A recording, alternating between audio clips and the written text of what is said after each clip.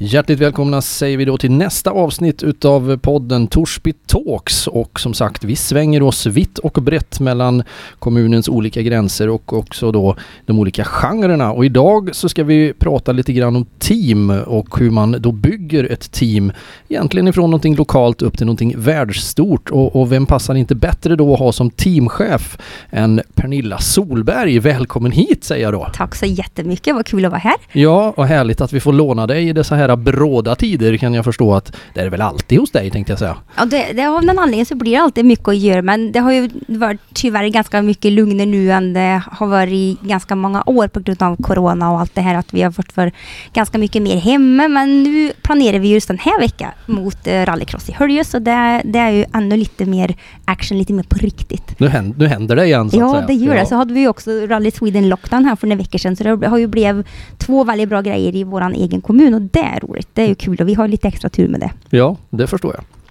Hörru du Pernilla, vi ska försöka lite grann att börja från början. Du är ju du är världsberömd i hela Torsby och i hela världen för den du är. Men om du skulle få hugga ut det här, Pernilla Walfridsson kanske vi ska prata om. Och redan där, ja, precis. Vem är Pernilla? Säger jag. Pernilla är född i Vittjärn, Lekvattnet, för några år sedan, 1973. Uppvuxen med 3 syskon, Linda, Joakim och Jonathan. Min pappa Per-Inge Walfridsson var ju ganska känd rallychaufför och rallycrosschaufför på 70-talet. Mamma Inga-Lill har alltid varit väldigt noga hemma med oss och har haft en fantastisk barndom. Gick på skola här i Torsby fram till 2:a året på gymnasiet och flyttade till Karlstad. Gick ett 3:e år maskinteknisk där och 4:e år i Arvika. Och sen så började jag på Fundo i Charlottenberg. Och från det så började jag också och tyckte det här med att vara kartläsare och motorsport var kul. Pappa höll ju på då. Och när han fyllde 40 så behövde han ha en kartläsare, så då blev det att jag skulle prova som kartläsare och blev fast i det där. Så där 1990 så började min motorsportskarriär, och sen har den väl hängt i och ändrat form under år. Ja, men motorsport ska jag väl säga kanske efter ett långt svar då, det är väl det jag skulle förknippa mest med. Ja, Pernilla Solberg, motorsportdrottning kanske. Men vi ska hålla oss kvar lite grann i början där, för det kanske många inte vet är att du hade ju faktiskt ett genuint hästintresse också. Ja, väldigt mycket häst. Du har ju till och med bott utomlands just för det. Det gjorde jag. Jag hade alltid drömt om hästar och hade ju ingen egen häst, men jag vet att varenda trappräck vi hade hemma i Vittjärn så var det ju att jag och syrran satt liksom ett snö runt och så lekte att det där var en häst. Och sen var det väl i 4:an eller 5:an då fick vi låna en häst och blev fodervärd för den här, och det var ju helt fantastiskt. Och sen fick jag börja på ridskolan och fick väl min första häst när jag gick i 7:an tror jag. Och tyckte det var jättekul, och häst var ju någonting jag verkligen skulle driva med, och flytta till England efter 9:an så tog jag ett sabbatsår och skulle bo där och sats ordentligt, lärde mig massor och ville ju egentligen bli kiropraktor för häst. Men så tyckte väl pappa att det var liksom, du bör nog komma hem och få en riktig utbildning och kom väl nästan att släpa hem mig tror jag. Pappa Per-Inge kom och tyckte att nej, nu får du nog komma hem. Sansa dig. Ja, så då blev det Stjärneskolan här istället. Jaha, okej. Ja. Vad var inriktningen på Stjärneskolan? Naturvetenskap och teknisk gick jag här i första 2 åren innan jag började på maskin i Karlstad. Sen var det maskin i Karlstad, ja. Så jag är maskiningenjör. Ja. Men om inte pappa hade varit med och styrt lite grann där, då hade vi haft en hästkiropraktor alltså. Det hade ni nog, eller om jag hade kanske bott kvar i England. Jag trivdes fruktansvärt bra.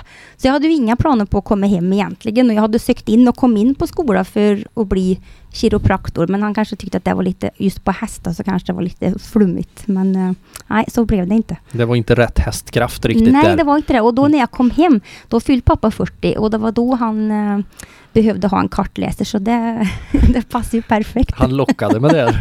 Han gjorde det funkar, vet du, det gjorde det.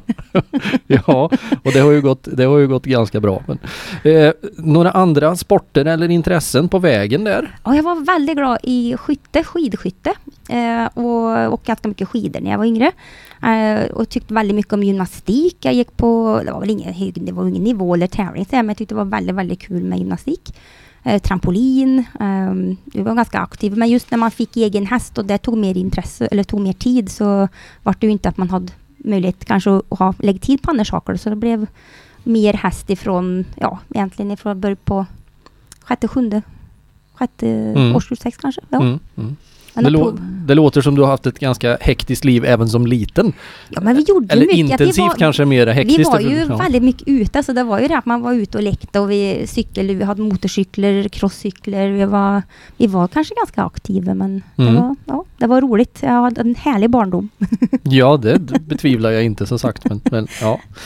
Så det kunde ha blivit England, det kunde ha blivit hästar, men nu blev det andra hästkrafter, det blev motorsport. Ja, det blev det. Ja. Och som sagt, det är ju i den egenskapen som Pernilla här idag, för vi som sagt, vi är ju extremt nyfikna på det här, hur man bygger ett team. Det är ju egentligen det som är. Och jag tycker att vi kastar oss in i det här motorsportvärlden. Vi hoppar över lite grann din kartläsare och tyvärr kanske din egen karriär. Ja. För vi kanske får anledning att återkomma till en annan podd där vi pratar om din racingkarriär som har varit fantastisk också.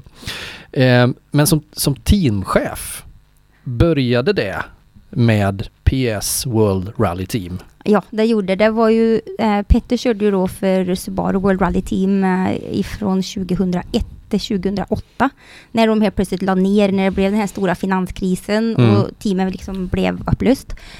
Och då satt vi bodde ju nere i Monaco den gången, och så sa vi, fasen vad gör vi nu? Och alla liksom vänner sa, men Petter, ta en sabbatsår här nu och liksom ta det lugnt och njuta av det du har gjort och så här, och sen så kommer det säkert något erbjudande tillbaka. Och vi tänkte, nej, vet du vad, det är inte så mycket att välja på. Vi försöker sätta upp ett eget team. Och på 3 veckor så hade vi då fått tag i personal, vi hade fått tag i budget och i bil. Så det var ju en otroligt intensiv period, men en riktig kick att få till det då. På 3 veckor? På 3 veckor så hade vi fått till allt. Så det var dygnet runt, kan jag säga. Ja, det kan jag ju förstå som sagt. Och det här är alltså 2009 och 2008 till 2009, ja. Jul och nyår där, så var ganska mycket att göra. Ja, och då bestämmer ni er alltså när ni sitter i Monaco och så pratar ni där, vad gör vi nu? Nu ska vi inte åka för något fabriksteam, inga kontrakt erbjuds, och då kommer ni liksom på idén PS World Rally Team. Ja, det blir grejen helt enkelt. Det blev det. Ja. Och det blir 3 år med eget team, och varje år var ju så att om vi kör 1 år sen så kommer det säkert att ändra sig, det öppnar säkert upp sig, så det finns fler lediga platser eller säten för hand då. Men det gjorde ju inte det. Det blev ju bara värre och värre. Alltså det var färre och färre platser att välja på. Och han var ju ändå alldeles för ung för att egentligen då gå i pension, och han hade så mycket kvar att bevisa.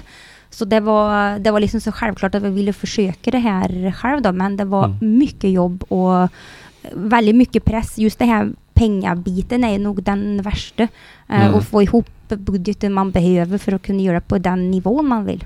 Ja, jag tänkte säga det, för att varken du eller din maka Petter har väl några ambitioner att göra någonting halvdant, känns det som, i det här. Utan ska man göra det så ska man göra det på riktigt, och man ska ha en chans att vinna. Ja, men det är det jag säger till alla, liksom, att oavsett i vilken klass man kör eller vilken sport man driver med, gör det på en nivå där du har råd att köpa den, som i typ motorsport, köp den bästa bilen du kan, men se till att du har pengar att driva bilen. För det är det som jag tror kanske en del gör bort sig med, att man köper en jättedyr bil, men sen så har man kanske inte budgeten till att faktiskt ta hand om den och göra underhåll. Så det är ju det, precis som du säger, det gör det på rätt sätt, och att man verkligen går all in om man vill ändå hävda sig på VM-nivå och högsta nivå. Men alltså, vi kan börja och säga, för går det att sätta en summa på vad kostar det att driva ett team i VM? Går det att sätta på ta den nivån som ni valde? Alltså då behöver man ju ha ganska många miljoner för att köpa in grejer och material, och sen så får man ju räkten kanske upp emot 2 miljoner per tävling man vill vara med på i rally. Rally är mycket dyrare kanske än vad rallycross är. Men det är fortfarande det som drar mest är ju kanske personal och resor. Men sen när man tar tekniskt på bilen så är det ju då motor, drivlina, det är ju det som är det dyra. Och det var det som vi kanske går lite framåt då i rallycross försöker jobba med, att det skulle vara rymligare motorer, att det är lite mer det sken ju iväg ganska ordentligt tycker jag själv i VM med vad ett pris på motor är. Och det är ju de grejer att man kan tillsammans med FIA jobba fram bra tekniska regler som gör att det blir relativt rimligt att hålla på med det här. Så fler kan hävda sig i VM toppen. Men så var det inte 2009 utan då var det mest pengar, bäst motor. Ja, så var det lite. Och sen skulle man då konkurrera då, eller vi skulle konkurrera med Citroën och Ford och de som var kvar i VM med riktiga stöd från bilfabriker. Och det var inte bara. Nej, det förstår jag.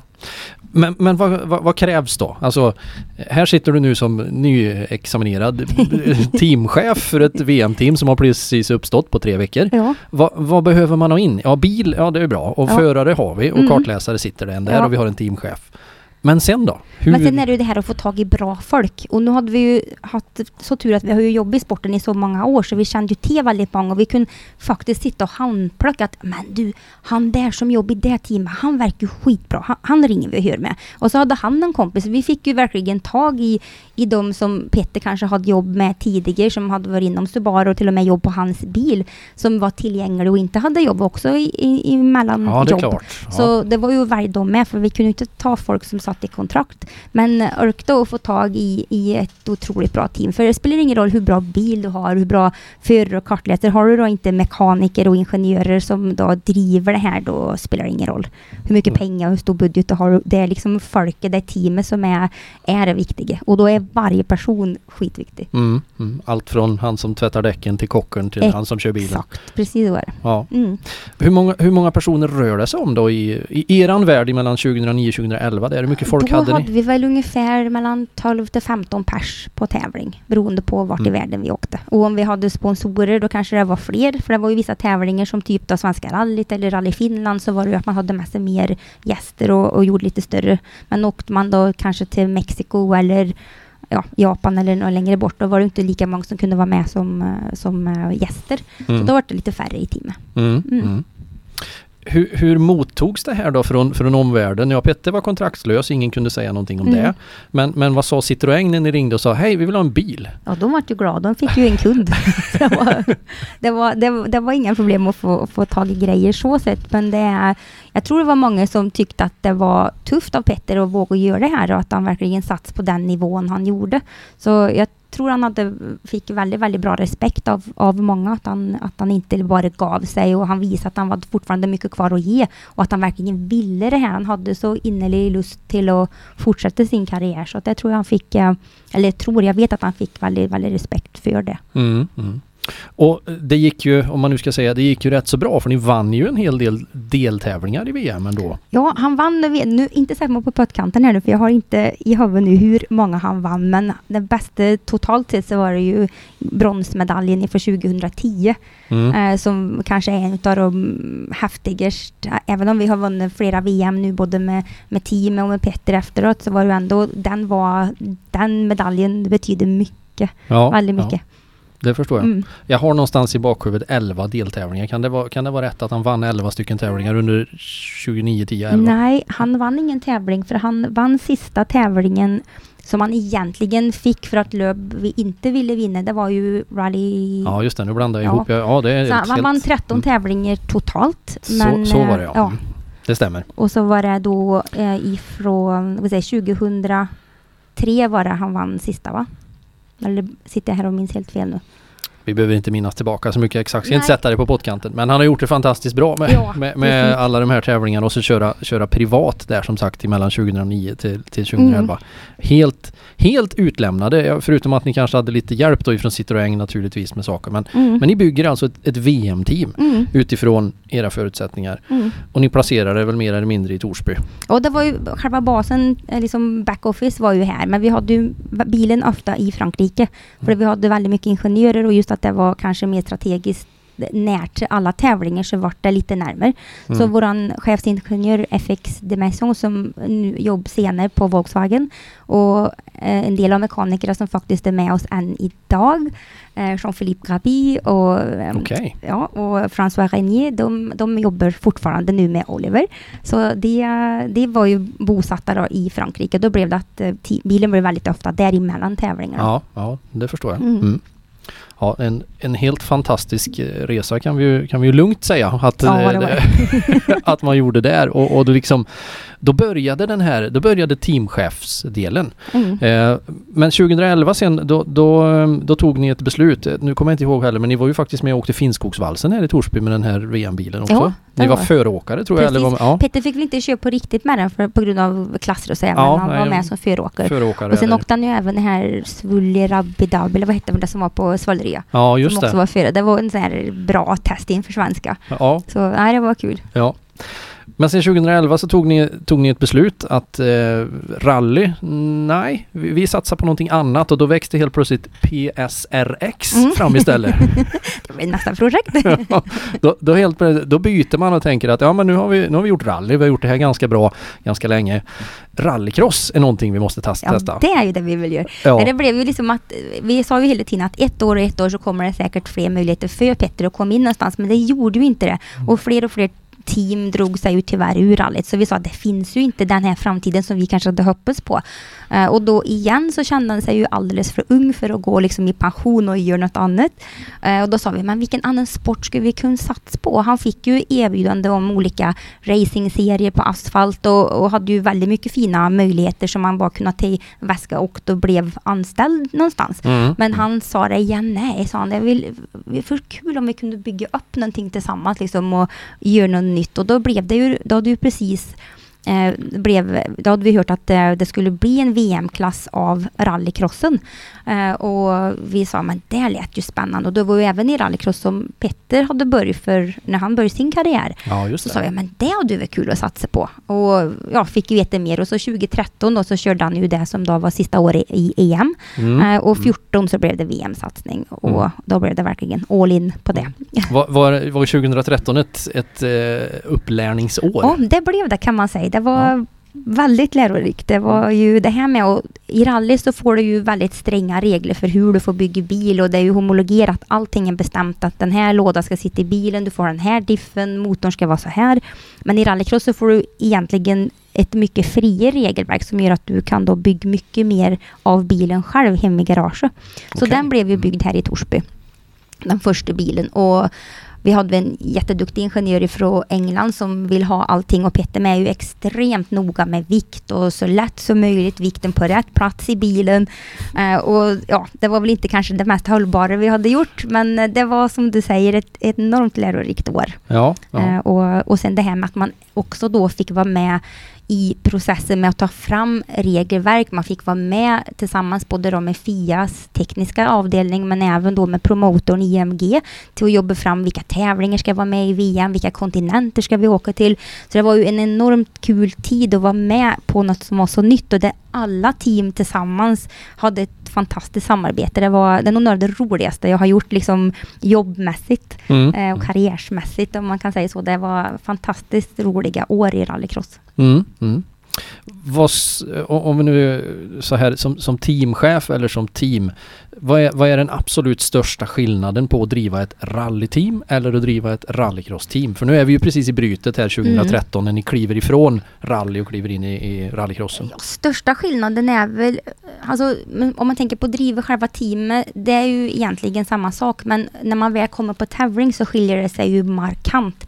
Rally är ju som för oss som inte sitter i bilen egentligen skittråkigt, för det är jättemycket vänting. Bilen är inne på service på morgonen, kanske en kvart. Allt går jättesnabbt och sen är det lugnt kanske 3-4 timmar. Man har ingenting att göra. Och tar man då för bilen och de som kör så har de ju väldigt många mil. De kanske har 35-40 mil på en helg. Och det är vad vi kör på en hel säsong i rallycross. Så det är ju, tar man mil och bil, så det är jätteskillnad. Men i rallycross då helt plötsligt så är det, men det är ju lätt. Det är ju kanske 4 mil på en helg. Så man kör 3,5-4 mil beroende på banans längd. Så det är ju lätt. Men det är så intensivt. När man kommer till bana. Man börjar bygga upp. Det går i ett år, speciellt när alla var så engagerade i. Vi hade möte med teamen, vi hade möte med FIA, med ING. Det var konstant grejer på gång. Och sen var det träning och så var det kval. Det var alltid någonting att se på. Och var det inte då våra egna bilar på banan, ja då var det att se på konkurrenter, hur de gjorde, vilka tider de satte. Så det var ju nonstop. Det blev så intensivt, men vad kul. Och sen vet jag så väl nu när vi fick hjälp av Volkswagen och de mekaniker som då hade varit på rally. Och så vad tråkigt, det är ju ingen så här service direkt utav. Men de var wow, vi kan ju se bilen, vi kan vara med och se bilen på banan. Så där skiljer det sig ju markant. Att det är ett mycket, mycket mer go för hela teamet på rallycross än på rally. Ja, det förstår jag. Det känns lite maktlös i depån annars kanske när man sitter där. Man får inte gjort någonting. Man får sitta och se den här lilla plutten då på GPSen och se hur bilen rör sig, och så blir den helt plötsligt en annan färg och så har de stoppen nu eller vad har hänt, och man får ingen kontakt med dem. Det är ett helt annat krav. Men då när på rally då, man går tillbaka dit och när bilen väl då kommer på service, då har du kanske en halvtimme eller 45 minuter på det, och då ska allt hända. Så det är så två olika saker. Men givetvis lika roligt på olika sätt. Och det är ju lika viktigt det här med att ha ett bra team. Så det är ju samma krav på alla egentligen ändå, men olika tävlingsformer. Och sen kommer då det gyllene året när rallycrossen får VM-status 2014. Och då är ni ett år förberedda, och då är det inte en Citroën-bil längre som man ska åka. Eller? Jo, det var det. Första det var Citroën. Det var Citroën i första året. Det var ju då han vann naturligtvis och blev världsmästare också. Ja. Var det skillnad på att åka EM och åka VM? Ja, det blev ju liksom ett helt annat krav på alla teamen när det blev VM. Du har kanske andra krav till på bilar, en utrustning så här, men och sen så framförallt så blev det ju fler tävlingar på fler platser, så det blev ju en nivå till liksom. Logistikmässigt och så här, så att det var mer, givetvis mer att hålla koll på, det var det, men EM med 9 tävlingar var mycket jobb där med, helt klart. Men då får det VM-status. Blir det, kan man alltså som teamchef också då, blir det en annan dialog med allt ifrån leverantörer till sponsorer och den här bilen? Får det en annan känsla att sätta VM framför saker? Det gör det. Du får en helt annan status om du kör för att kunna bli världsmästare. Om du anmäler där får du en helt annan klang. Du får kanske en annan draghjälp av sponsorer och så här. Så helt klart så får du en annan typ av image när man kör VM. Det är så är det. Kände du som teamchef att du satt i en liten annan kostym? Nej, det tänkte jag nog aldrig på. Det är samma saker som ska ordnas. Om det är 9 tävlingar i SM eller om du har 9 i EM eller VM. Du måste liksom lägga ner lika mycket tid egentligen. Det som kanske skiljer sig är ju att det är ett annat tryck ifrån media, och det kanske är andra krav som gör att man kanske måste vara lite mer på hugget och lite mer vaken. Men annars, jag tror vi lägger ner lika mycket jobb oavsett vart och vilken typ av tävling det är. Ja. Gick ju ganska bra i VM som sagt. 2014 så vann han. 2015 vann han också. Så han blev dubbel världsmästare och blev då den första som har blivit världsmästare i rally och i rallycross. Så sett. Så då har han 3 VM-titlar helt plötsligt där. Så man kan säga att det gick ganska bra. Det gjorde. För teamet. Så vi skjuter Petter lite grann åt sidan och vi pratar team här nu, så gick det ganska bra för teamet. Ja, det gjorde. Helt fantastiskt. Vad var det ni gjorde som de inte andra tänkte jag säga kunde hänga på, eller som de inte förstod? Jag tror ordning och reda kanske. Att vi var också duktiga på att analysera vad som funkar bra för Petter, men också vad som funkar bra för de andra teamen. Alltså, eller vad de inte tänkt på. Vi var väldigt noga med strategier och vi blev väl bättre och bättre varje år givetvis, men jag tror alltid vi försökt att tänka på kom i mål, ta poäng hela tiden. Alltså ganska tråkigt. Du behöver inte vinna varje race, varje hit, utan det gäller att ha en väldigt, väldigt bra lägsta nivå och försöka att liksom få med dig poäng och ta hand om bilen. Dyk inte in i fighter som gör att du slår sönder och kanske missar nästa hit. Så det var sådana grejer att försöka inte gå in i krig utan back off. Men det är inte alltid så lätt. Nej. Men vi tänkte så. Och jag tror att det var kanske en av våra styrkor, att man hela tiden tar hand om materialet och tänk på vad du gör.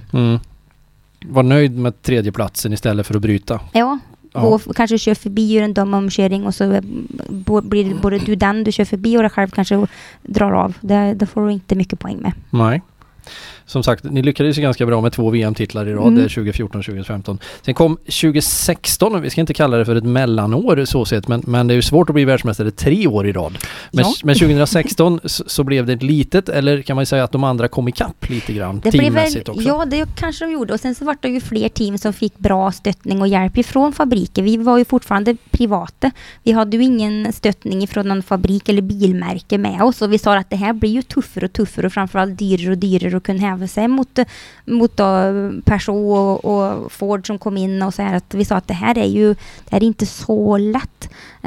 Mattias hade Audi-backning och vi hade ju egentligen vi hade väldigt mycket bra sponsorer men inte dedikerat ifrån en fabrik. Så vi sa att det här blir sista året som vi klarar och liksom köra på den här nivån. Det blir för dyrt. Vi får inte, och sporten blev liksom inte kommersiell nog. Att även om Petter vann VM så fanns det ändå inte pengar och sponsorer nog till att drifta den kostnaden som det ändå blev med kostnader på motorer och antal tävlingar.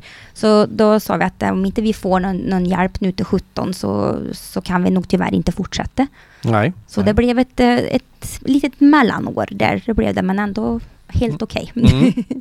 Samtidigt så växer det ju fram bokstavligt talat någonting annat. En son som är ganska intresserad av att åka massa saker, crosskart och hela den här biten. Och någonstans där 2016-2017 så tar ju hans team lite grann fart också och börjar åka rally i Östeuropa. Ja, han bestämde sig för att han ville ju satsa på det här. Och crosskart var ju liksom det han körde absolut mest och sen så tyckte han att rally verkar så kul. Jag sa, men inte crosskart bättre och kanske rallycross för det är ju mer likt crosskart. Nej, rally är det jag vill göra. Så då skulle vi liksom ha ett team som skulle vara i Lettland och hålla på med Oliver i R2 och sen så då Petters VM-satsning och sen så kom han ju på att han ville ju rallycross är ju jättekul så då skulle han köra nordiskt.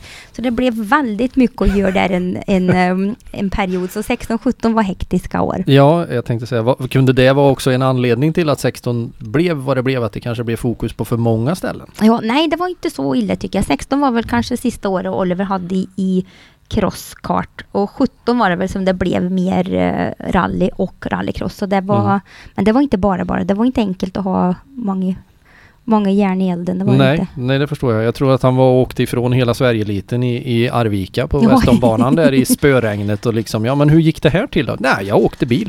Ja, jag gjorde den segerintervjun nämligen så jag minns det väldigt väl. Okay. Pappas bil och det gick ganska bra. Ja, det gjorde det. Ja, det gjorde det. Det var 17 det. Ja, det var 17, ja. Och 2017, inte nog med att det är dubbelt jobb där Oliver drar iväg och ska åka rally, så drar VM igång på riktigt. För då ger sig fabrikanterna in i rallycrossen. Ja. Och ni signar, om man får säga det så, med Volkswagen Group. Ja, det var så kul. Vi fick då äntligen ett samarbete tillbaka till François de Mession som jag nämnde förut, som var med som vår ingenjör i rallyteamet. Han hade då fått jobb. Petter hade ett möte med dem om något annat några år tidigare.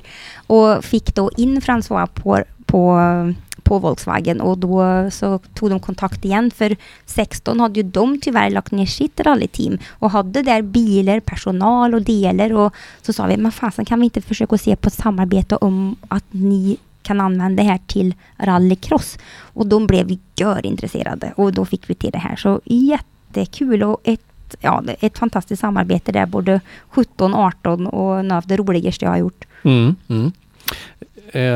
Var det självklart att det skulle bli Volkswagen eller fanns det så här i bakvatten nu kan man spekulera, fanns det andra bilmärken? Ja, vi prövade ju med allt. Alltså vi var ju tvungna där som jag sa tidigare att vi hade ju inte möjlighet egentligen att driva det här privat. Vi visste att vi var tvungna att få hjälp ifrån en stöttning ifrån en bilfabrik om det här skulle fungera på den nivån igen då som vi ville driva det. Och vi hade kontakt med flera, det hade vi absolut, men det här bara hände.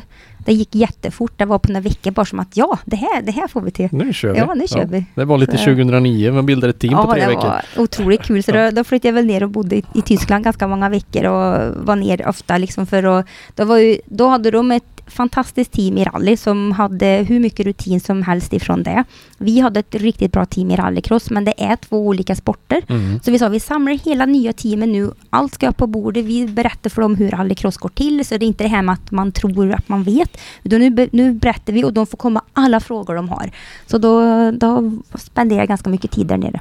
Ja, men det förstår jag att du gjorde med den här biten. Det ryktades väldigt mycket om BMW och Mini Cooper här uppe i Torsby. Finns det någon sanning i det? Ja, det var nog många bilmärken där du kan tro rykte på, men jag säger ingenting. Nej. Vi kör med Volkswagen. Ja, men vi kör på den. Ja. Dubbelt jobb där som sagt i den här biten. Men som sagt, 2017 drar det igång. Petter tillsammans med Johan Kristoffersson bildar ett team. Du står bakom som teamchef och som spotter dessutom. Ja, det var kul. Det är nog ännu pricken över i egentligen, att det här att man är med så inne i allt. Så det var fantastiskt kul. Och klart det blir fler ibland, men gud vad roligt det är när det funkar och det blir precis som man hade planerat. Då är det en häftig känsla. Ja.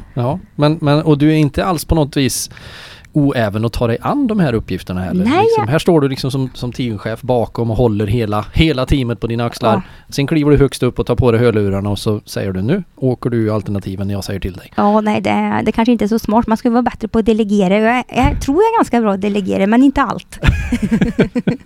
Nej, men jag fick mycket gliringar från Oliver. Han var så här, åh mamma, det gjorde fel och så skulle du inte göra. Så 18 så blev ju Oliver med som spotter också. Och han stod på första tävlingen. Han skak som ett asplöv. Mamma, förlåt, nu fattar jag hur stressigt det här är. Alltså, det är inte så lätt när man står där och det går så fort när man ska ta beslutet.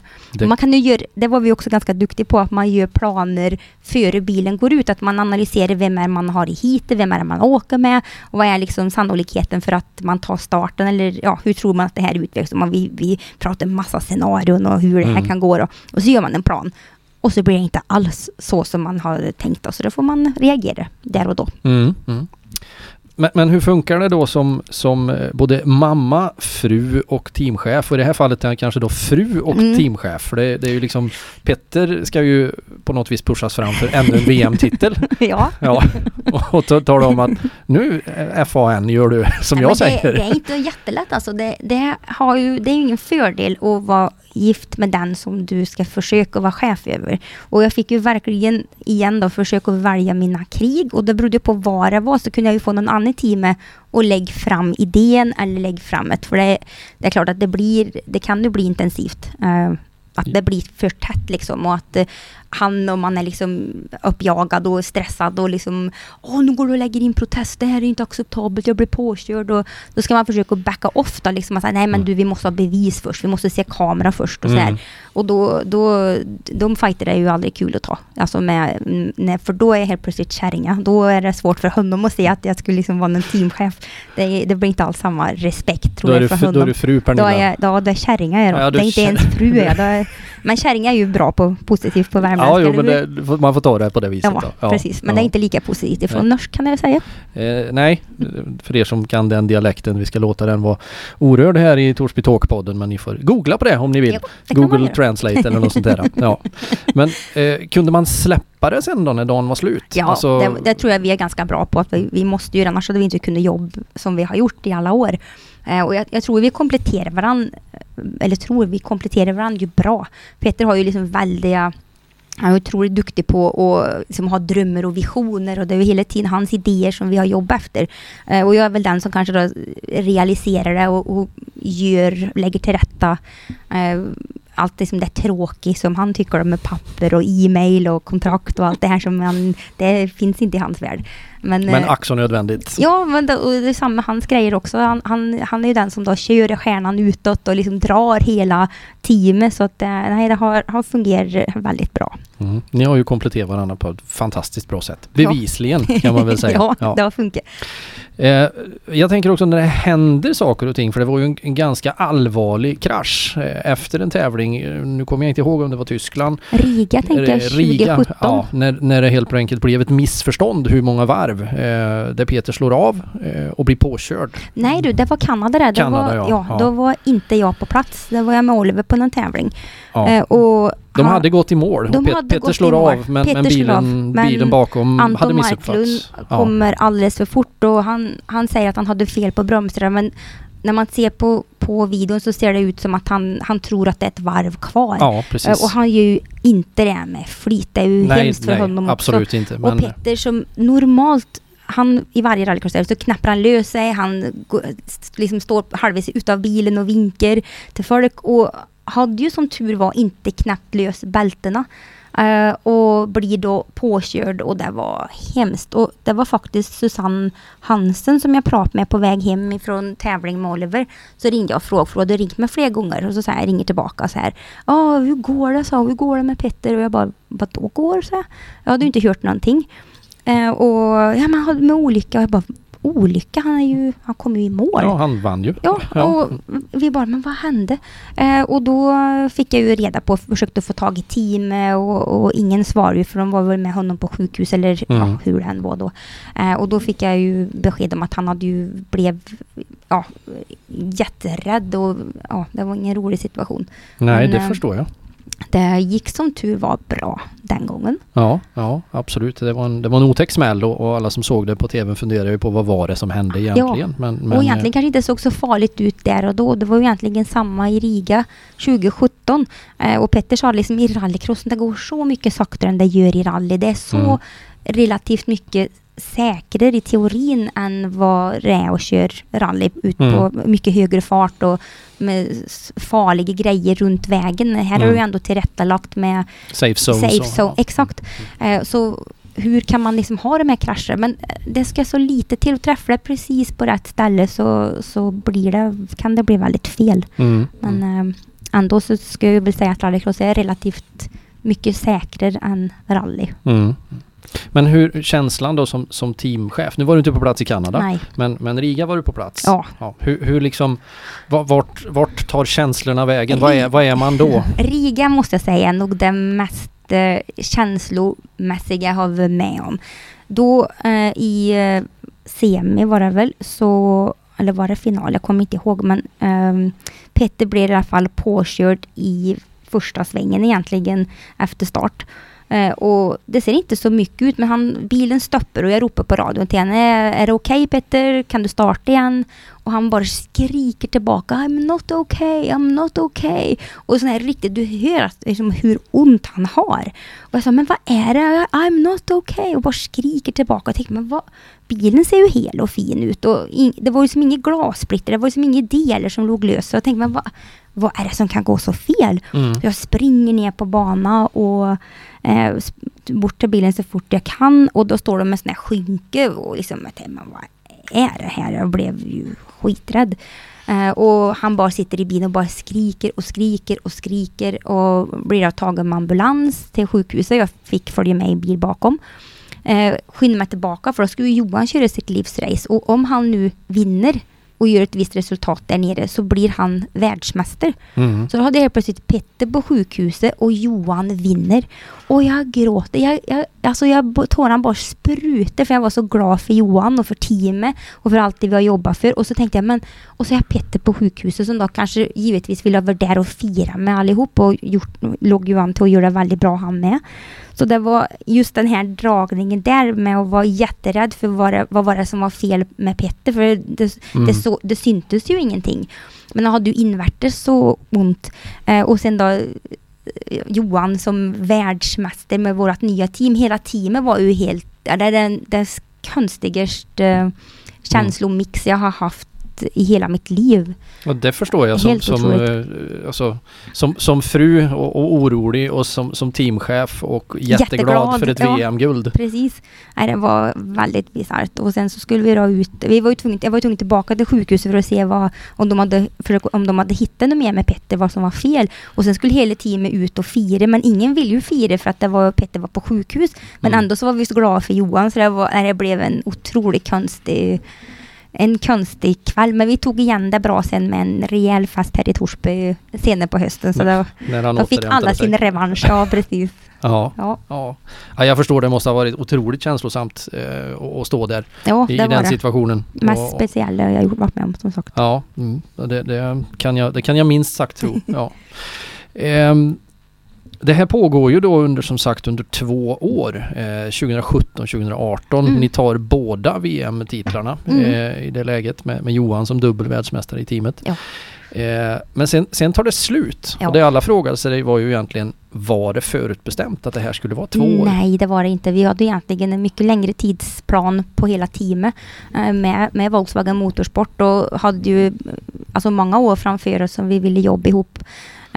Problemet blev att Volkswagen fick ju mer och mer krav ifrån sin översta ledning att det skulle man satsa på sporter som var tvungen att vara någonting inom förnybar energi, alltså då tänkte vi ju elektriska serien, och det här var ju någonting som man då hade under 1 års tid jobbat med i rallycross. Och på första mötet som vi hade med då mot en elektrisk serie så var det 9 bilfabriker som ville vara med på en ny resa, en ny sport. Och det är ju inte jättemånga sporter att välja på om en bilfabrik vill köra någonting med elektriskt. Och just det här med att rallycross då ändå använder bilar som ser väldigt lika ut som de som du och jag kan gå och köpa i en bilaffär, så är ju rallycrossen perfekt. Även rally är ju perfekt så sätt. Istället om man jämför med Formel E eller Formel 1, det blir ju så extremt. Ja, exakt. Och då så vet jag, men det här är ju helt kanon. Och vi hade väldigt mycket idéer på hur vi skulle driva team och hur vi skulle ändra på saker. Och sen så tyvärr då så hade väl kanske inte promotorn nog med visioner eller nog med planer som de här bilfabrikerna fick med sig. Det tog väldigt lång tid att jobba fram något nytt. Och sen tror jag nog att många trodde att det var egentligen bara att byta ut de här förbränningsmotorerna, alltså byta ut den bilen till något annat istället för att försöka komma på ett kul nytt koncept. Så blev det inte lockande nog tyvärr, och det blev alldeles för sent, så bilfabrikerna drog sig ur. Volkswagen anmälde sig ändå till den här nya VM-serien, för då skulle man ju anmäla innan sommaren 2018, och då skulle man kommittera sig för att vara med i 3 år. De anmälde sig, person skulle ha gjort det men drog sig ur. Så då var det bara vi kvar, och det går ju inte att starta en ny VM-serie med ett team. Så tyvärr. Annars hade det nog sett väldigt annorlunda ut. Att det hade hoppat igång då. Ja, så vi fick ju tyvärr då lägga ner inte bara den satsningen men då även med de bilar vi hade. Och det var skittråkigt, men jag förstår ju politiken bakom det. Även om inte, då tar man inte beslutet med hjärtat. Det kan man säga. Nej. Och det var väldigt tråkigt för alla motorsportintresserade som såg fram emot det här, och även att det skulle då komma en serie nu 2020 var väl också tankt, och det är väl också kanske lagt på framtiden. Det ska vi väl låta väl vara osagt hur det nu blir med saker och ting. Men då står Pernilla Solberg utan ett team plötsligt, och jag tänkte säga, hur engagerad var du då i Olivers satsning? Blev du teamchef där på något sätt i den delen? Det var jag väl, men det är ju så mycket mindre team, så man ska inte säga att det ordnar sig själv, men där har vi ju så många som är med, så att det blir ju inte riktigt på samma sätt. Det är ju inte lika mycket att göra egentligen som när man ska driva ett större team med mer folk och så här. Det är klart att det är lättare att rodda runt om man är 5, 6, 7 personer än om man är 25-30. Så det blir markant skillnad, men ändå är det viktigt att försöka hålla sig engagerad, och vi var ju med. Oliver körde då igen i Lettland då med vårt eget team, och sen så kom han ju även till USA och fick köra med Subaru där. Och då var vi verkligen med som föräldrar, och stod vi där med väska och bara ska vi ut och se i skogen? Ja, vi får inte vara med och peta på bilen, och det var ju det var så svårt att bara stå och vara med. Men som tur var så hade vi ju vårt eget team i Lettland, så det var en bra kompensation. Det har varit en bra mellanår. Du fick släppa lös där i Lettland, tänkte jag säga. Ja. Nej, för vi har ju sett tv, ska vi inte säga såpan, för det är det ju inte, tv dokumentären om Solberg, som sagt, där vi får se frustrationen i USA, där man inte får ta i bilen, man får knappt öppna dörren. Utan du fick köpa cowboyhattar och kostymer istället. Ja, precis. Nej, det var kul det med. Ja, men det blev ju han en fabriksförare på ett vis, att tog hjälmen med sig och åkte dit, och så skötte de resten. Ja, precis. Ja. Och det var nyttigt det med, tror jag. Det tror jag också väldigt bra sån här steg för Oliver personligen, att han liksom får komma bort ifrån oss lite grann och stå på lite egna ben. Och samma nu som om vi går 10 år, när han har fått samarbete med Skoda, så får ju vi vara med. Jag driver ju teamet nu då för skåda ifrån mitt kontor här. Och då det här med att vi kan få vara med han, men att han ändå kör med dem. Att det är liksom deras folk och ingenjörer och mekaniker, men vi får vara med. Det känns ju som en sån här navelsträngen tös. Försiktigt då, innan vi måste klippa av den helt. Så och samma var det ju ett bra läroår. Kanske inte Oliver reflekterar så, men för mig och Petter så tycker jag ju att det har varit väldigt nyttigt det här med att få ta ett steg tillbaka och låta han ha sin karriär. Men inte alltid lätt. Det är inte. Nej, men det förstår jag. Ja. För nu stundar det ju nya utmaningar. Inte bara, vi ska ju försöka få med Oliver i den här podden också med Torsby Talks. När vi får tillfälle får vi se. Han har ju ett ganska hektiskt schema också. Han har det.